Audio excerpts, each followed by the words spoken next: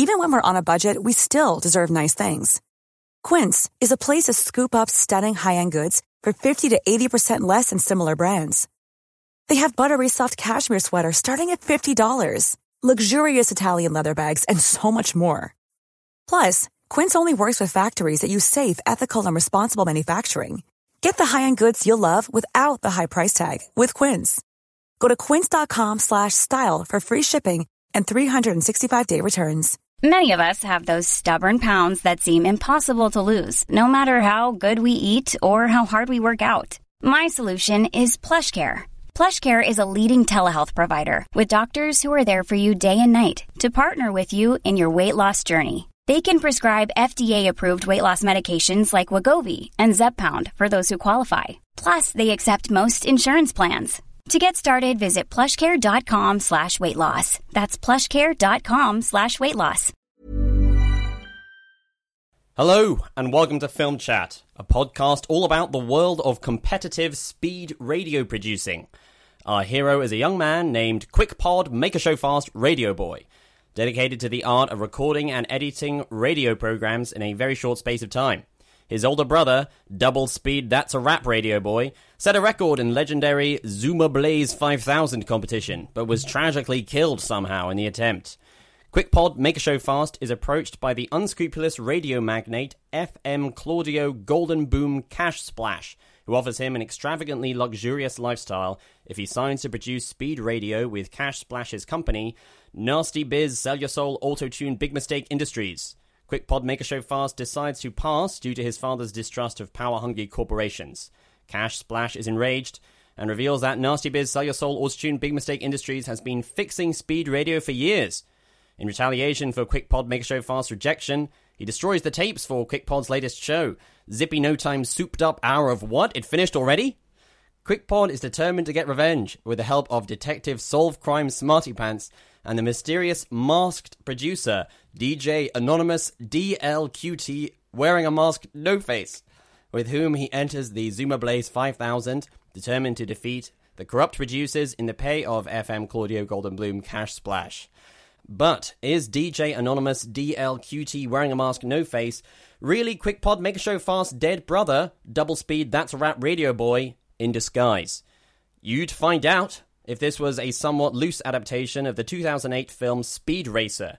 Instead, it's just a podcast in which we talk about and review films. I'm Sam Foster, and joining me, co-host Sexy Brain Tall Boy Chatterbox longtime pal of mine, a.k.a. Danny Moran. Hello, Sam, can I ask you a question? Yes. Are you dizzy blood? Are you dizzy blood? Well, you will be, after my whirlwind review of Brotherhood, the third part in Noel Clarke's Hood trilogy about West London. Can I ask you another question? Yeah, sure. Do you want to hear my review of The Childhood of a Leader, the debut film of actor and director Brady Corbet? Well, you have no choice in the matter. I will be reviewing it. Can I ask you another question? Why not? What did you think of Popstar Never Stopping? Actually, save that. You're reviewing that later. Don't tell me. Fair enough. We also wonder why writer and director Paolo Sorrentino thinks there's any dramatic potential in the life of Silvia Berlusconi. What are you thinking, Sorrentino? Most boring PM ever. And we investigate the news that James Franco will be teaching us how to manipulate women into having sex with us in an upcoming adaptation of Neil Strauss's super creepy book, The Game. All of which should leave just enough time for me to perform my latest impression. Willem Dafoe, in a jacuzzi, watching Michael McIntyre's stand-up DVD, Hello Wembley. Gosh, great. Yeah.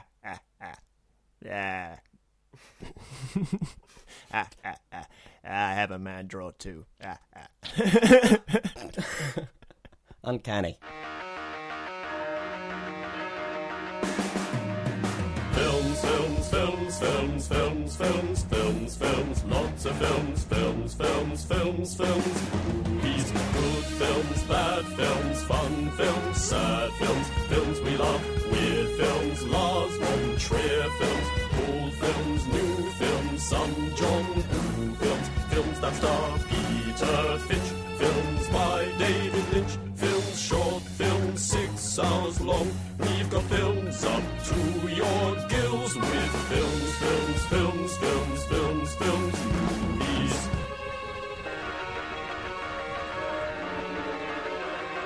Are you feeling comfortable? Film Film chat has begun. Sam, do we have any correspondence? Maybe ones that came in several weeks ago?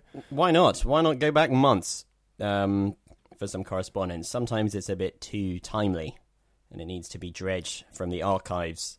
So this is a message from Dougal McQueen from the 22nd of July. Jesus. A great time. We were all a bit overwhelmed by 1 month after Brexit then. Yeah. So it's taken us a little while to recover and get back into the swing of things. So you must have missed this at the time. We were avoiding any news stories with X's in them. Yeah, They yeah. sounded too much like Brexit. Yeah, exactly. That's exactly what happened. So he posted to us the trailer for a new Triple X film. Have you seen any of the films in the Triple X franchise? I've seen the first film, Triple X. But you haven't seen The Next Level, No. starring Ice Cube? No. No. But this will be the return of Xander Cage, which is the name of the film. And also is Vin Diesel coming back to the role for the Wow. first time. Because he wasn't in the sequel, right? No. No. Classic Vin Diesel style, right? He just returns to franchises 10 years later. That's his thing, man. That's his thing. He starts, he leaves, comes back, leaves again, comes back a little bit later, and the franchise keeps going from strength to strength. So maybe we should play a little bit of the trailer Sure. to set the scene for this comment from Dougal. We need someone who can walk into a tornado and come out the other side like it was a damn gentle breeze. Get on your knees! She wanted me back. Dougal says, I've watched this trailer a few times now, and I think the main deal with this film is using modes of transport where they're not meant to be. So Vin Diesel starts off skiing through the rainforest, mental. Then you see him skateboarding on a motorway and grinding on trucks and stuff. What a nutter! Then at the end of the trailer, he's dirt biking on the sea. As a big fan of the first Triple X, I will watch this like nobody's business. Also, check out the acting when Toni Collette says, we need someone who can walk into the tornado and come out the other side, like it was a damn gentle breeze. Now, I reckon the word damn was improv there, and that the writer, either F. Scott Fraser or Chad St. John, was furious at that. Well, go suck a diphthong, F. Scott Fraser. P in a Ryman's, Chad St. John. Brilliant. Brilliant. That was part of the message, but it's also my comment on that comment. And I want to take the opportunity to personally congratulate Dougal on writing that. Well done, Dougal. Thanks, Dougal. Is that the fourth wall or what? I don't. Well, you're right there, so Oh right, okay. I come in here. Oh, thank you very much. That's very kind of you. yeah, you're what Dougal's here. Dougal's here. Hi. He's not just a listener; he's also a visitor and a friend. I bought some guacamole, so apparently I'm in the podcast now. Yeah, That's all you have to do to get in the podcast. one tub. You got a seat at the table forever. Well, I bought two just in case, you know. Good God. In case we ate one and a third, and then I take the 2/3 away with me. Yeah, that's the difference between being a film chat guest and a film chat champion. We got various levels that you can apply for when you're joining the podcast. So you get your name permanently inscribed on this microphone that I'm speaking into. Dougal, have you seen Triple X2, The Next Level, or Another Level? No, I haven't. I really, really, really enjoyed Triple X 1 when I was a wee tiny child, and it had German heavy metal music in it, and it was amazing. Yes. Yeah. What are you hoping will happen in this film, Dougal? Well, I got really excited by the Oh, sorry. Hold on. let me sit on your lap. Oh, there we go. That's better. Yeah. More ways than one. I was really excited by the being on a bike on the sea. That looks great. Dirt biking on the sea. That's gonna be a whole lot of fun. Surfing in the jungle, dirt biking on the sea. Do you hope there's... driving a car in the air. I don't know. Yeah, I was going to ask, is another anachronistic extreme sports skill and the wrong landscape you want to see in the film, which maybe they've held back from the trailers? Well, driving a car in the air, they did in Fast and Furious 7. So maybe that was the inspiration for this whole movie. They dropped cars out of a plane and they were driving them in the sky. So they were like, we need more of that kind of putting a extreme vehicle where it doesn't belong. Maybe action. he'll be cycling in space. Yeah. It'd be bonkers. It's like E.T., which is Vin. It's just him cycling literally outside the Earth's gravitational pull. Yeah. Well, and not like a BMX, just like sort of Yeah. a child's bicycle. I'd quite like to see, because you know Vin Diesel is, he's a really strong man. He is very I'd strong, like yes. to see him pogo sticking in the Sahara Desert. Wow, that'd be really hard. That would be Because, really inappropriate, Because wouldn't it? I, for one, couldn't do that, but I think he has a shot at that. But one of the things about traveling on sand is that you want something with a wide, flat surface, right? Exactly. But he's much heavier than you. I feel like between the two of you, you'd have a better go at it. He's just gonna he's gonna pile drive directly into the sand. I know, but he's very skilled, isn't he? He's a professional spy. He'd probably find a way to do it. Do you know what they should do, I think? You know, like a year ago, or maybe 2 years ago, there was the guy who, like, jumped from, like, outside Earth's atmosphere and, like, parachuted all the way down, like, free fell for, like, thousands of miles. Remember this news story? Baumgartner. Yeah, I remember. Steve Yeah, Bannon. yeah.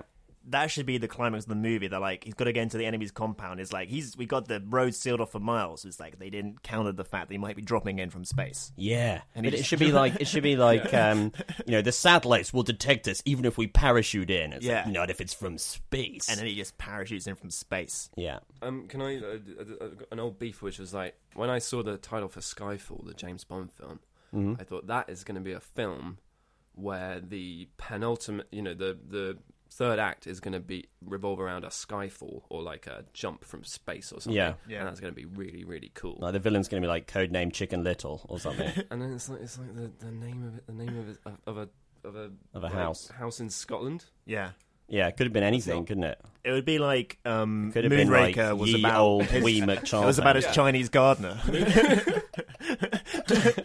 Moonraker was about his old Ford Anglia called Moonraker. Yeah. Diamonds are forever. That's just what I call my dog. All right. Well, that was good fun, but unfortunately the fun is over. Moving on to a more goodbye. serious segment. Goodbye. Go away, Dougal. Superhero films announced, casting rumours leaking out. M. Night Shyamalan's film is hated, Paul Thomas Anderson's is fated, Meryl Streep's Oscar tipped, Matt Damon's in a viral vid, Michael Bay's made a mint. That's the news that's fit to print. Sam, please tell me some news. Okay, here's a bit of news. The Italian director Paolo Sorrentino, who directed Youth most recently, which I reviewed earlier on the podcast, and also The Great Beauty, he has come up with inspiration for a future film. He's developing Lauro, a film about the notorious Italian media mogul and politician Silvio Berlusconi. So this is quite an exciting idea, because both of Paolo Sorrentino's last films were about old men in rich milieus, and they both featured kind of extravagant lifestyles and parties and stuff. So it's almost as In if... his wheelhouse. Yeah, it's as if one of his friends turned to him and was like, you know what, Paolo, Berlusconi movie. You like these old guys, you like their foibles and their insecurities, now they try to live, like bigger than they are, whatever, they're worried about death. Yeah. Maybe Berlusconi. I have not seen The Great Beauty, but fortunately we're joined by someone who has. Yeah. Hello, Dougal. So, in The Great Beauty, I watched the trailer. It looked to me like it was about an old guy wandering around Rome going to nightclubs. Is that what it's about? Certainly the first... Sorry. Certainly the first scene is The first scene. is I about didn't sort get of 40 minutes long, and that is just a night out. Oh, okay, cool. With various sort of, weird and wonderful characters floating in and out. It's quite good. I don't think it was on that top 100 films of the 21st century. It which I was. thought, wow. That's true. Yeah. I'm not sure about that. But it's kind of I can't for the life of me remember any of the salient details. But it was very lyrical. It was very beautifully constructed and everything. And the trouble is, it reminds you of La Dolce Vita the whole time. I see. Yeah. And then you occasionally think, oh, I wish I was watching the Dolce Vita, because that has all of those same tropes, but the stakes are higher, I think. Could you imagine it's that kind of movie making being applied to a corrupt, larger than life businessman / politician? I mean, he's probably going to be quite sympathetic, and I don't know if that's necessarily appropriate. Empire Online For is reminding Berlusconi. me of another Sorrentino movie which is far more relevant to this one than the two we've just mentioned, which is Il Divo, which I've actually seen about half of. That's the adaptation of the popular opera boy band, right? Um, Their life story. I'm afraid it isn't. What? No. It's a drama that chronicles the former Italian leader Giulio Andreotti, who is another slightly fishy Italian leader man. He wasn't a prime minister. I think he was like the mayor of some part of Italy. So Paolo's Mace is like old man, corrupt old man. Yeah, exactly. Power, it's just like parties. adding all of his previous films together. Well, I recalled from your youth review, there's a scene where the two old men ogle at some hottie, right? A total babe. Isn't that what Berlusconi? Isn't that his raison d'etre? That's yeah, what he does put that every in day. his Bada Bing parties, or what's that word for the Berlusconi parties that he had? I don't know. Sorry. Yeah, but it's quite funny. Like when you mentioned this story to me, and I was like, yeah, it'll be just like Youth, but he's already made a film about a corrupt Italian politician. It was like, so that makes it even more appropriate. But Aldivo was Aldivo was quite cool. It was very stylish. I found it like a little bit. I sort of slid off it a little bit. It was like heavily stylized, and the guy was very enigmatic and was performed by someone who was obviously doing a very accurate impression. But since I didn't know the source, it was kind of like distractingly weird. You know, Yeah. It just seemed like he was doing an incredibly mannered and bizarre performance that I'm sure would have rang incredibly true if you'd known that guy. But Cool. Anyway, so yeah, it's kind of intriguing. I like the fact that rather than kind of moving outside his, he's just sort of going to the next logical progression in his career. You know? It's just adding all of his previous movies into a new one. So yeah, there's some real world material that would make sense given my past work. So why not? Why the hell not? His next movie is called The Young Pope. Apparently, That's a TV show. right. Which me. just premiered at Venice to okay. rapturous reviews. Did where it? Jude Law plays the first American Pope. It's like an 8-part miniseries on HBO. Oh, Sounds okay. nuts. Diane Keaton's in it as like a nun. Maybe it'll be good. Maybe it'll be good. Ryan Reynolds here from Mint Mobile. With the price of just about everything going up during inflation, we thought we'd bring our prices down. So to help us, we brought in a reverse auctioneer, which is apparently a thing. Mint Mobile Unlimited Premium Wireless. How to get 30, 30, bit to get 30, bit to get 20, 20, 20, bit to get 20, 20, bit to get 15, 15, 15, 15, just $15 a month? Sold! Give it a try at mintmobile.com/switch. $45 up front for 3 months plus taxes and fees. Promo rate for new customers for limited time. Unlimited more than 40 gigabytes per month. Slows full terms at mintmobile.com. All right, so we look forward to that. In other news, it's been about a decade since Neil Strauss's super creepy lad Bible book, The Game, came out, which, if you're not familiar with, was about... was it like a year in the life where Neil Strauss befriended a bunch of pickup artists and learned all the tactics to manipulate women into having sex with you, stuff including negging, which is insulting a woman to her self-esteem is so short that she just will have sex with you out of some sort of something like deep-rooted that. self-loathing. It's like giving backhanded compliments to women, say that they feel a bit bad about themselves, and then they're sort of brought down to your level, something like that. Well, I was explaining this 2 nights ago, and apparently one of the examples is you say, "Oh, I really like your dress. I saw another girl wear it last night or just now." Yeah. So it's like it's a Fuck me, Dougal. Fuck me. Oh, sorry. I don't know what came over me there. So apparently the concept is it's a compliment, and the woman has to take it as a compliment, but it's also, I don't know. And then she tries comparing hard to... her unfavourably to someone else, or putting, I don't know. It just sounds fundamentally ghastly. Wow, your giant schnoz looks fantastic. Yeah. Not many women could pull off that hideous face you've got. Yeah. That kind of thing. It's super creepy. Yeah. So apparently this has been... A movie version has been kicking around for a while, and in 2012... 2 of the writers from the American version of The Office, Lee Eisenberg and Gene Stupnitsky, were hired to tackle the script, and James Franco and Josh Gad were attached to star. I'm assuming James Franco is the successful pickup artist, and Josh Gad is the nerdy guy. Oh my god! So is it gonna be like Hitch or something? Yeah, but that fell through for whatever reason, and basically Deadline is now reporting that James Franco is still attached. He's going to star and produce, and they're moving towards shooting in 2017. But there's no word on whatever a new cast and crew are going to be attached. Maybe Josh Gad is like, I've got that Frozen dollar now. I don't need to demean myself with this potentially ghastly film. Well, it's all about like what's the approach going to be to material. Well, it's interesting because the book is already really disingenuous. I've read a bit of it back when I worked in a bookshop during my gap year. It was in our second-hand section, and I was kind of fascinated by it. And flicked through it and like read various sections, and the way it's presented is it's a kind of it's like he's joining the world of pickup artists, like it's an investigation of this online community, and all their sort of weird acronyms and a different terminology for things, which negging is one. And so he's kind of, it's like an outsider's view. So he's trying to tell you, like, I'm not one of these guys, but he also, it's all about how successful he was doing it, and it explains all of the techniques to you. So it's kind of encouraging you to do it, and he like gets laid a bunch of times supposedly using this. And then at the end, he kind of repents his ways and like goes steady with, you know, some lady. Goes steady, is that a term that sure, people yeah. use? The sort of term that they use in the book. Yeah, so it's this kind of trying to have your cake and eat it too thing, where it's like, isn't it icky, but it's also really awesome and really works, and it's actually kind of fine, but I actually decided to stop doing it because it actually wasn't fine, you know. And I feel like the danger is that a movie will just do that, where it'll be this thing where they're kind of presented as jerks, but it's also an excuse to like fill your movie with sexy babes who, you know, the guys convinced to take their clothes off. The nerds convinced to take their clothes off. Yeah. Sounds like tricky material to make work. It does. I feel like you'd have to go really hard on the obnoxiousness of the main characters. Who would you want to direct it? Who do you think would be good? Get Scorsese or something, do a Wolf of Wall Street style. I think the direct... Mike Lee. Good point. Mike Lee. Yes.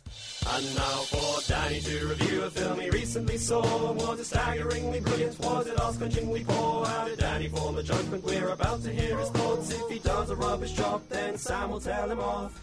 Okay, Danny, it's review time. Start us with the most highbrow review of the most boring film. You got it. So, The Child of a Leader is the directing debut of Brady Corbet, who you may know as an actor. He's a very interesting actor who is something of a cinephile, you suspect, because he works with directors like Lars von Trier, Michael Haneke, and seems to turn up in a bunch of European art house films and American indie films.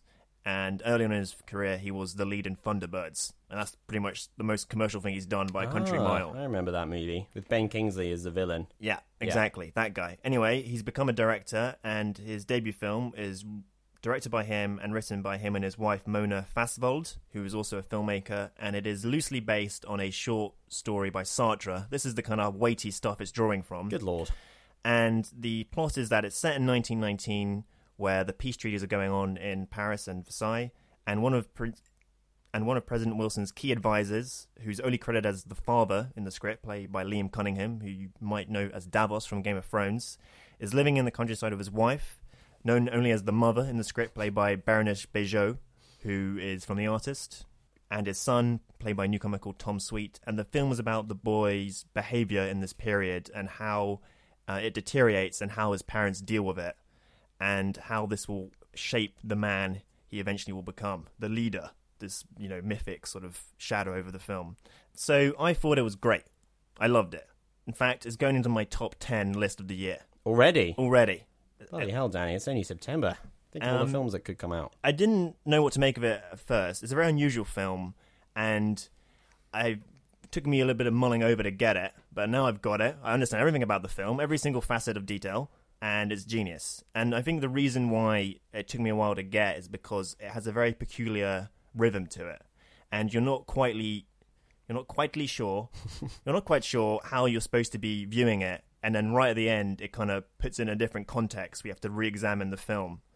And it's a super confident directorial debut. This guy's like 27 when he made it. Wow. Disgustingly talented. And it's very deliberately paced. And some people might lose patience with it because it is quite languorous. But it slowly kind of grips you until like you don't really realize it's doing it. And then it has an absolutely barnstorming finale where you're like, this is the best thing I've ever seen, ever. This is better than Fast and Furious 5. That's a good film. So if you ignore the historical setting and the obvious symbolism in the film, it's a very engrossing watch just on the sort of basic drama of it. And it sets up this very stilted, button-up society and this unruly kid. And there's a lot of awkward existential dread in the film of like dinner parties and like the kid's going to do something. And it's, you know, a comedy of manners sort of, you know. There's always like the plates hanging on the edge of the table, you know, and sooner or later it's going to fall off. And it milks a lot out of it. And it reminded me of that famous Hitchcock quote about the difference between tension and surprise and establishing the bomb under the table. And then the conversation becomes super tense. And that's tension. Yeah. But if the room just explodes, that's surprise. And it's a very tense watch. And the framing device, which it starts with this sort of World War I footage and ends with this sort of leap into the future. And the title changes the way you view the film. So the fact that this kid is going to grow up to be a leader just means all his actions, which just are quite normal, it's just like a normal kid, are like loaded with meaning. It's like, it's him throwing that rock, somehow an indicator of his future leaderness. Yeah. And this is coupled with a super atmospheric score by Scott Walker, the legendary avant-garde crooner come experimental musician. And it's very Bernard Herrmann-esque, that sort of Hitchcock strings. And it just makes for a very creepy, intense atmosphere that kind of grips you. And I initially thought the film was going to be an examination of like nature v nurture, but it's much more sophisticated than that. And I think what the film's really about is that leaders arise not solely because of the cult of an individual, but because society has allowed it to happen. So it's more about the mother, father, and the other characters in the film than the kid. Right. And there's a very obvious allegory to be made that the conditions sort of set out in the Treaty of Versailles led to World War II, in the same way how the parents deal with the kid shapes him to who he'll become. And I think what I liked about it the most is that it's constantly circumventing giving an easy answer and keeps on throwing it back at the audience. And you're kind of like an observer in all the scenes, and you've got to make up your own mind about how to view everything. And there's a lot to chew on, and it's simultaneously ambiguous and deliberate. It's not just seems like he's just posturing questions for the sake of it. He's obviously got his own mindset about his material, but he like lets you little space for the audience. And yeah, I just thought it was kind of brilliant. It sounds really good. I like the central device of kind of setting up his future and then, you know, setting the movie in his past. Yeah. Because it's kind of a twist on the more trite thing of having a movie about a person and then flashing back to their childhood. Yeah, exactly. And then just having a moment which is like, you know, their mother shouted at them and that's why they're like they are now, you know, which always feels a bit... Well, it's sort of like an argument against that sort of thing. Yeah, because that always feels a bit hollow because... Yeah. You know, it's not true to human nature that you can pinpoint exact moments that shaped a whole personality. So this is a much more interesting way to do it. Absolutely. And the final thing I should say is that the performances are uniformly excellent. Liam Cunningham, with a slightly ropey American accent, but he's awesome in it. And Stacey Martin from Nymphomaniac. Oh, yeah. In a rare clothed role. That's good. You know, I don't want to feel like she's been pigeonholed as just this sexy lady. And Arpats continues to make very interesting choices post-Twilight. Yeah. I really like him. He's really good in this movie. There's some very excellent drunk acting, cool. which I think is great. Yeah, I like Arpats a lot. And it's currently playing at the Prince Charles, and also I think it's playing at the ICA and similar art housey venues. It's the last release of Metrodome that went under a couple of weeks ago. So... If enough people see Child of a Leader, maybe they'll get out of bankruptcy.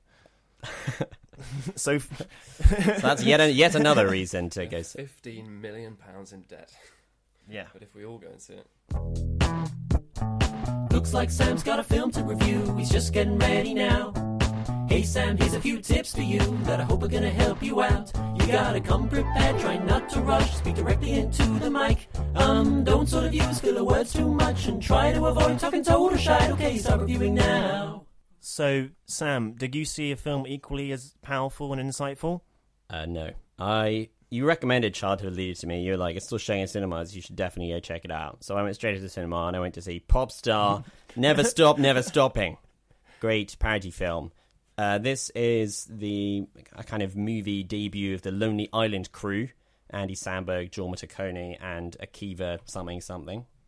It's directed by Akiva Schaffer and Jorma Taccone, and stars Andy Samberg as a kind of Bieber-esque, super egotistical pop star guy, and it's about his crazy life and his extravagantly successful solo career, which grew out of a past in the Style Boys, which is the sort of the Lonely Island trio, and how now he's a megastar, but he's releasing an album which does not do particularly well and causes him to struggle a bit with success and fame and so on. Sure. And here's a clip of him engaging in an ill-advised promotional thing with a washing machine fridge company called Aquaspin, who are going to put his songs in their products so that when people open the fridge, his song plays.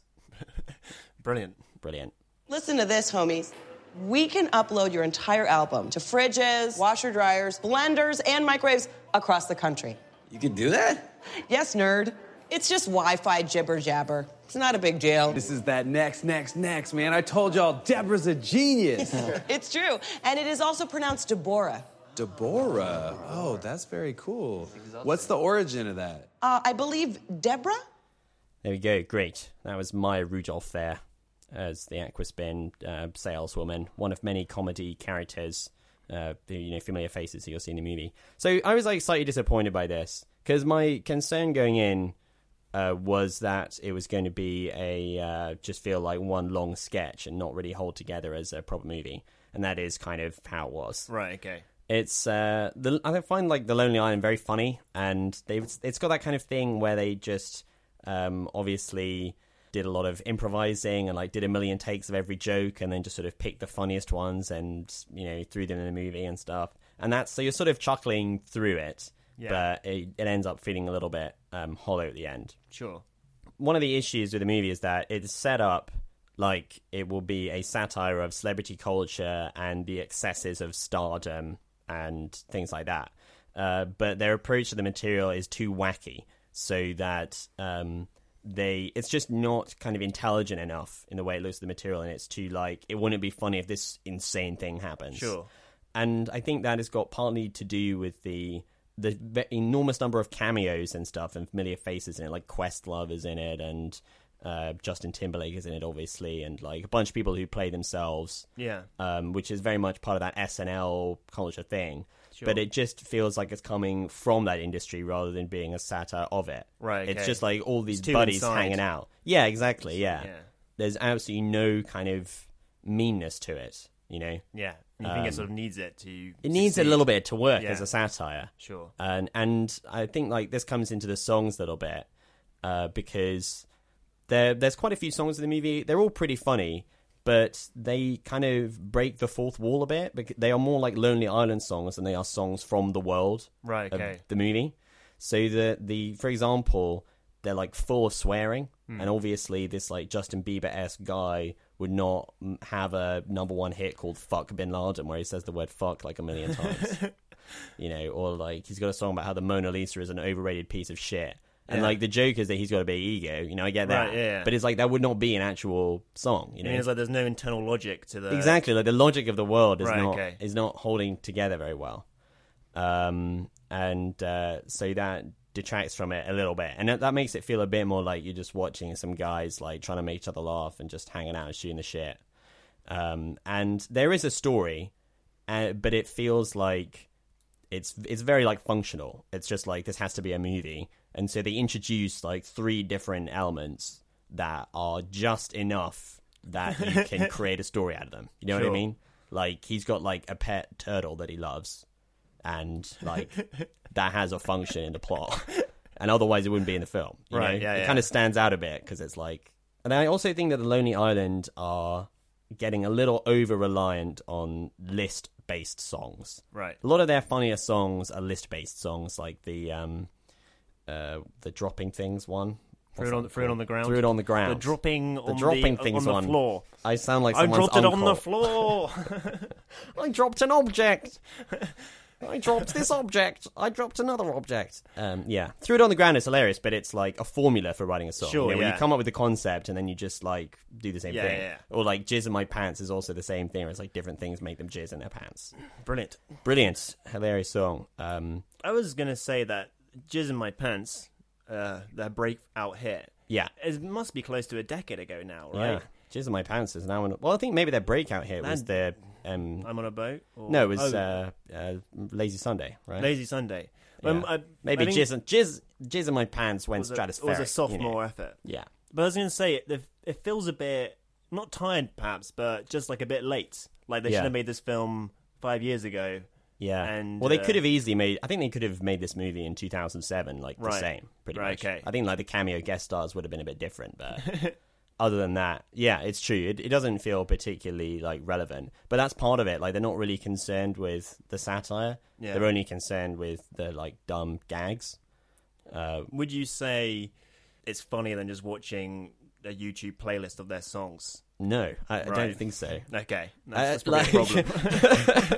I think that's quite a good way of putting it. Actually, I think that if you just watched a YouTube playlist of their songs and SNL sketches, it would be the same. You know, you'd laugh as much, and the story is kind of nothing. Like, you know, I wasn't like invested in it. I was going to say the premise sounds very Spinal Tap, like promoting an album that's going badly. Yeah, it is. It is like that, except like a little less daring in a way, because in this movie you're supposed to kind of root for the heroes a little bit more, I think. Yeah. In Spinal Tap, you're not expecting them to have like a comeback concert where everyone cheers them and they actually have a big success. You know? Yeah. Whereas in this movie, that's kind of what you're hoping for. Sure. So yeah, I don't know. It was like fine. It passed the time. It didn't make me laugh quite as much as I was hoping it would. And yeah. Want to not run to the cinema to see then, perhaps? Yeah, dawdle your way to the cinema to see this one. Okay. Or just wait, catch it at some other time when you don't particularly care how you're spending your evening. That's my ringing endorsement. Cool. Omelette, wish that Alfie was my dad. Tiny hair, fancy watch, brain located in my crotch. I'm a bloke, till ironic sexist jokes. Like my lager extra strength, keep my pubes a perfect length. Okay, back to me. Hard-hitting, impactful drama. A guy who prepares his reviews a lot more than I do. Well, I don't know about that, but I don't know about that. I'm making this all up. So Brotherhood, the third part in Noel Clarke's Hood trilogy. Have you seen any of the previous ones? Adulthood or Kidulthood? No, I have not. Dougal? Yeah, both. Okay, well, just to briefly recap for Sam, and maybe our listeners, but Sam is my main priority. So in Kidulthood, it was set in like a day in the life in a bunch of West London teenagers around Ladbroke Grove area, and Noel Clarke played the school bully Sam, and at the end of the film, for a bunch of reasons, he killed a guy. It was manslaughter. He didn't mean to kill him, but he killed a guy called Trife by hitting him with a baseball bat. Trife. His real name was Trevor, but his friends called him Trife. Strubble and Trife. Strubble and Trife. And then his name is Cockney Rhyming slang for itself. In Adulthood, it's set 6 years after the events of Kidulthood, and Sam, Noel Clarke again, comes out of jail, and it's another day in the life where loads of people are trying to get revenge for Trife's murder, and he somehow he goes and makes amends for his past sins, and etc., etc. And in the Brotherhood, Sam has settled down. He's got a couple of kids and a wife, and he's put his past firmly behind him. However, Trife's uncle, who's just been a sort of background character, Uncle Curtis, who was like a sort of malevolent force in the first one, who you got the sense didn't really like his nephew, suddenly loves his nephew and is out for revenge, and he's teamed up with a local Essex gangster called Daly and is on a mission to destroy Sam's life. And just when he thought he was out, they drag him back in. And this is a scene of Noel leaving Daly's house and being confronted by a posse of youths, one of which is played by the rapper Stormzy. What, cuz? You want to try that again without your pool balls, cuz? Let him go. Shut up. Yo, fam, you're old, cuz. Go look after your grandkids, your has-beens. Just get out of my way, blood. Did you just say blood? No one's just blood anymore, cuz, like. What year are you living in?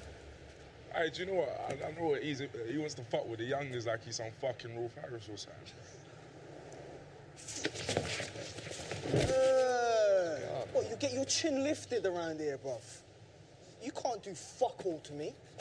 So, I saw a preview screening of this with a Q&A of Noel Clarke, and I didn't really enjoy the film. It's an odd mix of gangster film cliches, lad Bible humour, lots of violence, many boobies, not particularly plot-orientated boobies, and a weirdly sincere message about not becoming the product of your environment and, you know, put down that gun and pick up a laptop and write a film. It seems to be the message of the movie, and it's all a bit over the place, and the end result is just tonally very weird. Yeah. And the first two films, I don't know how much you'd agree with me, Dougal, but they aren't, like, brilliant, and they share some of the same problems as this film, but to a lesser extent.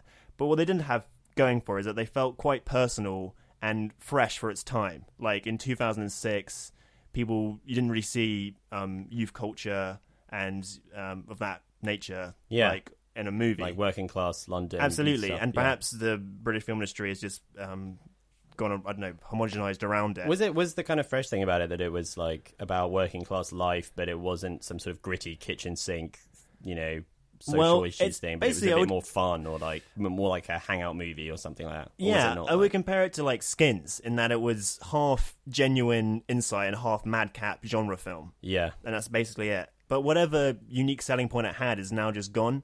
Yeah. And so there's not really enough story. Like his arc, Sam's arc, quite ably played by Noel Clarke, was completed in 2 films. And so to get him back for this 3rd film, it feels like a sort of a bit of a cash-in project.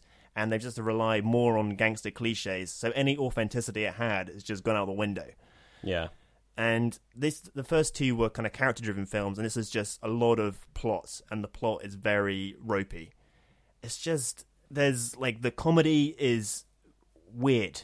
It's got, like, a weird, it's just, like, an oddly pitched movie. There's a character called Henry, played by Arnold Oseng, who's very good in the film, but it's basically the shtick is that he's got this very domestic life with his girlfriend and young kid, and he's constantly being asked by Sam to like help him with these sort of gangster scenarios, and it's the juxtaposition between the two. He's constantly like lying to his girlfriend about he's going to go get a Sainsbury's club card or something, but he's got it, whatever. And that would be fine, but the actual gangster scenes are like a hairbreadth away from parody themselves, and sometimes just fall right into them. Like this gangster character is just ridiculous. He's like the least menacing, like very skinny, like not particularly well acted. You might as well, his lines might just be quotes from Scarface, And I think this would be fine, but what left a kind of bad taste in my mouth is that the female characters are either non-existent or just naked. And there's a scene where... So there are no female clothes in the film. There are no female clothes. Well, there's like a sort of mum character and a wife character, but all they do is nag him. Yeah. Classic mum/wife behaviour. There's a bit where like the prostitute's like, here's some hookers, and they're just like, here's a room full of naked chicks. And it's like, come on. Yeah. Grow up. I thought this like about you being a mature filmmaker. Ironically, he has made his most teenage film yet. Well, in this Q&A, he talked about how he wrote Kidulthood because he was frustrated with the roles he was getting. And it is like a very diverse cast. But it's like, so you wrote a role as like a black gangster? Like, I mean... Yeah. And some of the writing, particularly in the performance and lines of Uncle Curtis, are, I think, just quite racist. Like, do you think? He speaks in this like kind of cod West Indies accent, which isn't the actor's real accent. I double-checked this. And Calypso. It is a bit, yeah. But it's done very well. It's number 2 at the box office. And, it's against much bigger things. So it's obviously striking a chord with some people, but I feel like it's just become a genre film now. But it's trying to tell you that it's like this heartfelt, authentic look at West London life, but it just wants to have shootouts and it's turned stuff. into a Nick Love movie. Exactly, it's odd. I think like business. Yeah, I think Noel Clarke's a good actor, and he's got a certain charisma, but I was always reminded that he'd written these scenes when he was in them. And it's like, I got a great idea for a scene, I'll bone this hot chick. And it's like, okay, no, why am I paying? Oh, like, thank God, it's a free screening. It's like, why am I paying to watch you have sex with a supermodel? Yeah. It's like, I don't know. I'm sick of the roles I was getting. I was not banging a single supermodel. I don't care enough to be disappointed, but it's disappointing that a film with an inbuilt audience, with a bit of a budget, wasn't more ambitious. And it felt like he had license to do something with the material, and he chose the most generic route. Right, yeah. Which is a shame. I like him as an idea. I don't know. I like the idea of a young black British filmmaker making his own films and sort of circumventing the industry and, speaking from the heart, but like he hasn't quite done that. Yeah, But sure. he claims that he has, which is this slightly annoying thing. In the Q&A, he was talking about how this was about his life and becoming a dad and stuff. And like, what? It's about tits and guns, man. Like, yeah. So I want to miss. I think it's the weakest of the 3. Avoid a heard. Nice. Is that a joke? I don't know. When Zach Braff heard something that changed his life, what he listened to. Film Chat. When John Cusack made a mixtape for his future wife, what did she listen to? Film Chat. And when Michael Madsen cut a guy's ear off, what was he dancing to? And when Tim Robbins showed Shawshank that he had enough, which record did he choose?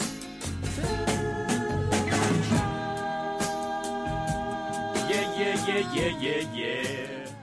I've devised a game to Yes. play at the end of this episode to cover the fact that I haven't prepared anything. So I'm going to do it, on the spot. Sure.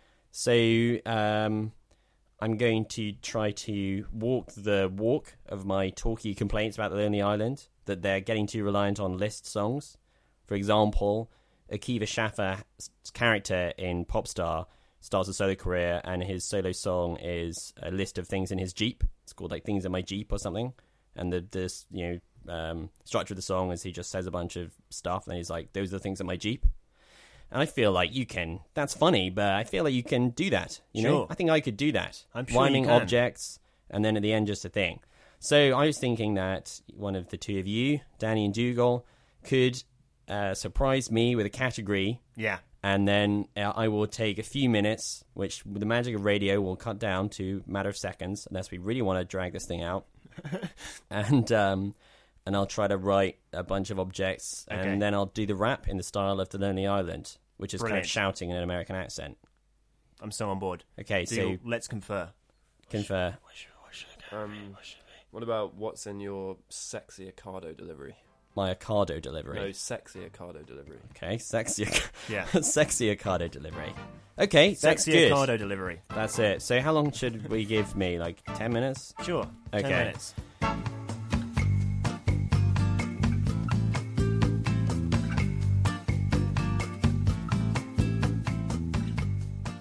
Okay, so it was 10 minutes. I was Yeah. quite scrupulous about Yeah. myself, so it's not going to be the greatest, ever.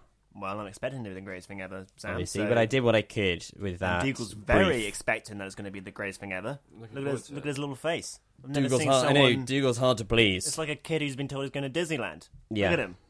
Look at him. How can you disappoint that? This better be good. This better be fucking good. I'm nervous. Okay. So the instrumental music is 36-inch Chain by Run the Jewels. Cool. Great song that I heartily recommend to anyone.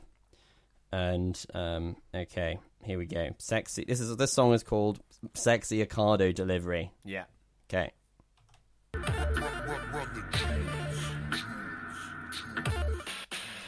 Avocados ripe to be peeled and mashed. Peaches like cheeks of a cute little ass. Oranges to squeeze and suck on the pips. Bananas that look like hot yellow dicks. I want to slice up and toast that sourdough. This is my sexy delivery from Ocado.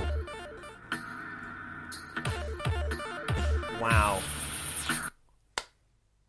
Thank you.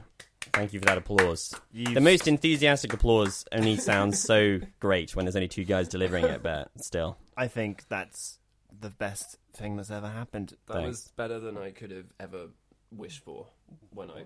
Thank thought God. about that in- The notoriously hard to please and ready to weep Dougal Yeah. gives me his approval. Thanks so much, man. I want to say thanks for being on this episode. It was yeah, lovely to it's have been you. really good to have you. I think maybe we need to get a third microphone. Yeah. And have you here all the time. Or maybe we could lose someone from the podcast. There's only two of us. Yeah. Well, And since I said that, I don't think it should be me.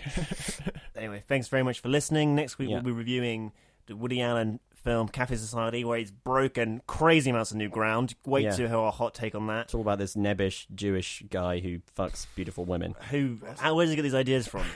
And I'm also going to be seeing Bridget Jones' Baby, the film, not someone called Bridget Jones who's recently had a baby, with my mum. Yeah. And maybe I'll get her opinion. But My Mum is not the name of another film that you'll be seeing right afterwards. That's No. the person you'll be going to see. Bridget Jones' Baby My with. mother, the woman who herself gave birth to me. Yeah. Quite fitting, really. How many years of her life did she give up to raise you? And now all you can do is get to see a film occasionally with her. What kind of son are you? A bad one? Anyway. Anyway, see you next week. See you. For that fun. Bye. Bye. That's Dougal saying goodbye. No, that's perfect. good. That's how they do it in professional radio. Bye. Bye. Planning for your next trip?